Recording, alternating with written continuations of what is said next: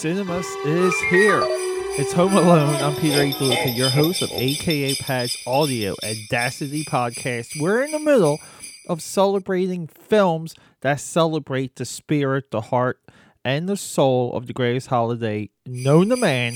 It is Christmas. Let's go. Okay, people, everyone.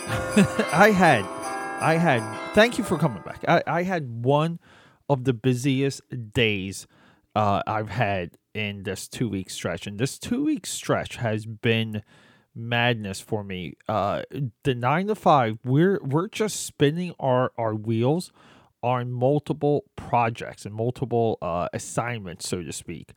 It is painful, but I'm here to deliver fresh content to all of you.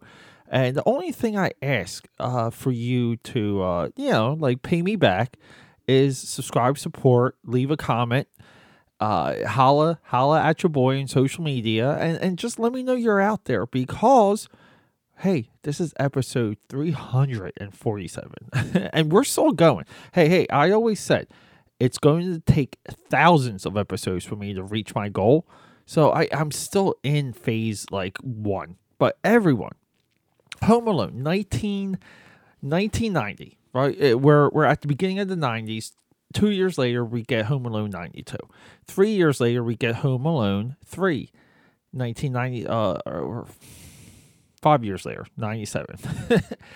Everyone is always focused on Home Alone 1 and Home Alone 2. Home Alone 2 is somewhat notorious now because it features a walk-on cameo by one Donald Trump.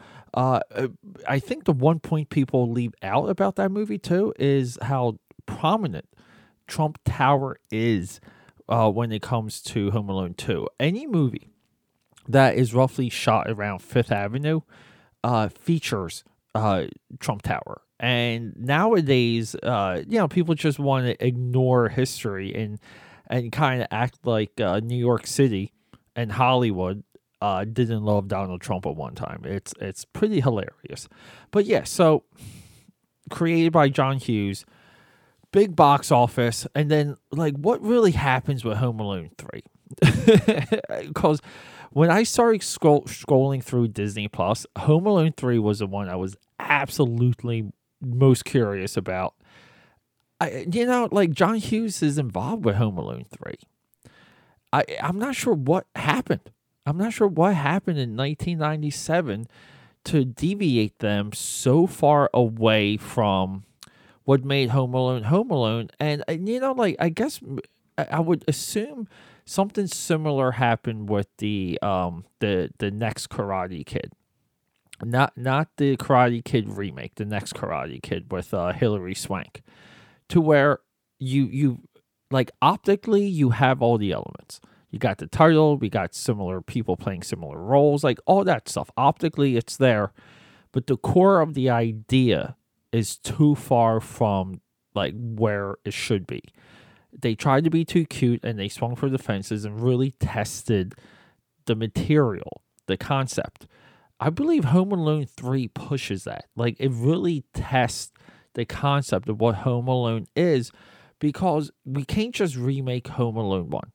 But by Jurassic World, Force Awakens, even Tron Legacy, to the contrary, you can do that. You can effectively remake a movie, recast it, and update it.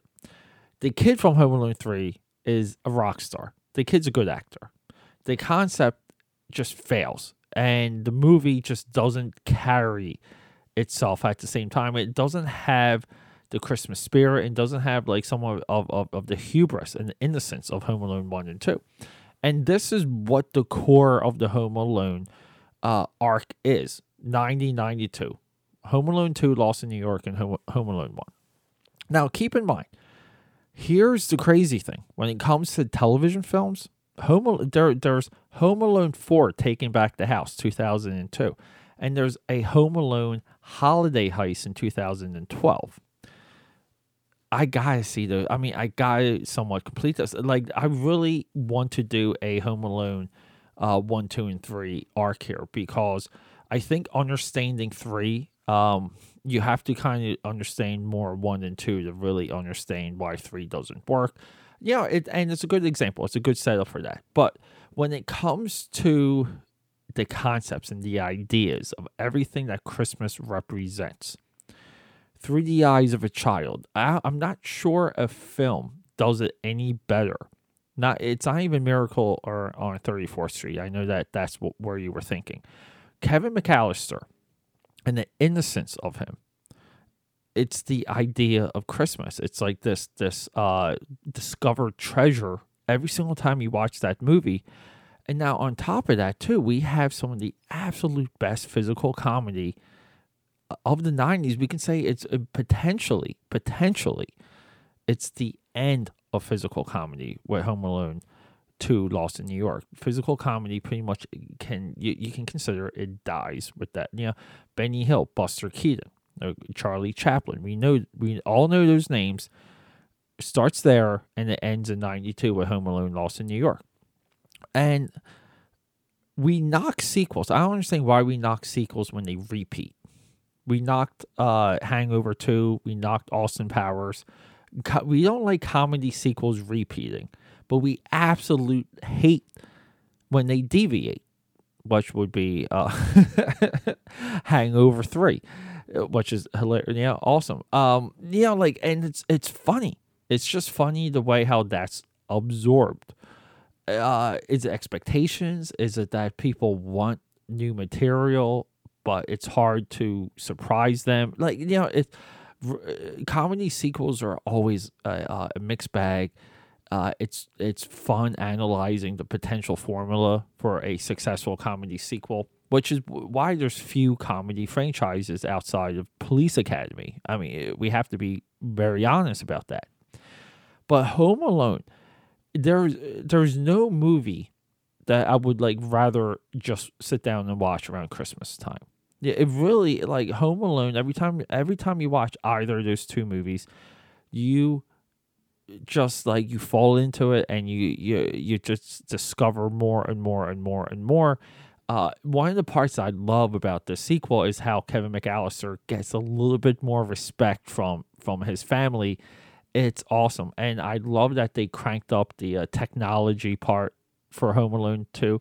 I love that they reuse some of the same bits in Home Alone 2. Tim Curry is absolutely phenomenal as the snooty butler.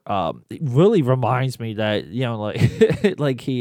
he graduated into that occupation from Annie. I just put those two movies together in my mind whenever I watch either of them. But yeah, and we're robbing the true success when it comes to creation when we give all the credit of Home Alone to Macaulay Culkin. Now, Macaulay Culkin will go down in absolute history as one of the very, very best. I'm not saying best childhood actors of our time, of any age. He is there at the top, okay? I mean, you might be like Haley Joel Osment or Anna Paquin piano. Nope. Combined, those two don't meet up with Macaulay Culkin. Just when it comes to impact, I don't care what the Academy dishes out. I really don't. The Academy is dead to me from Saving Private Ryan down. It really is. Hey, I mean, technically, can we argue that Lord of the Rings should have swept 3 years of the Academy Awards? I mean, we have to start that conversation. But no, again, the spirit of the holiday is within the DNA of Home Alone. It doesn't land with Home Alone 3. I wish I could recommend Home Alone 3 on some merit. But the only merit I can recommend it on at this time is its failure makes you understand why Home Alone and Home Alone 2 Lost in New York work so well. Everyone, it's the holidays. We're doing a lot of episodes. We're doing a big dump just because my life got crazy during Thanksflicking. It got crazy during Cinemas, but we are marching on. At the end of Cinemas, I will tease this. We're doing a definition episode. Okay, we're doing a stamp. I'm going to stamp the next few moves with the podcast when Cinemas is over. I was kind of hoping for it to land on episode 350 because I'll be doing the same for YouTube, and YouTube's going to land on episode 200 of that. I would love 350 and 200 to be those two episodes. Technically, maybe I could, but everyone, thanks for hanging out. I love you, and rock and roll.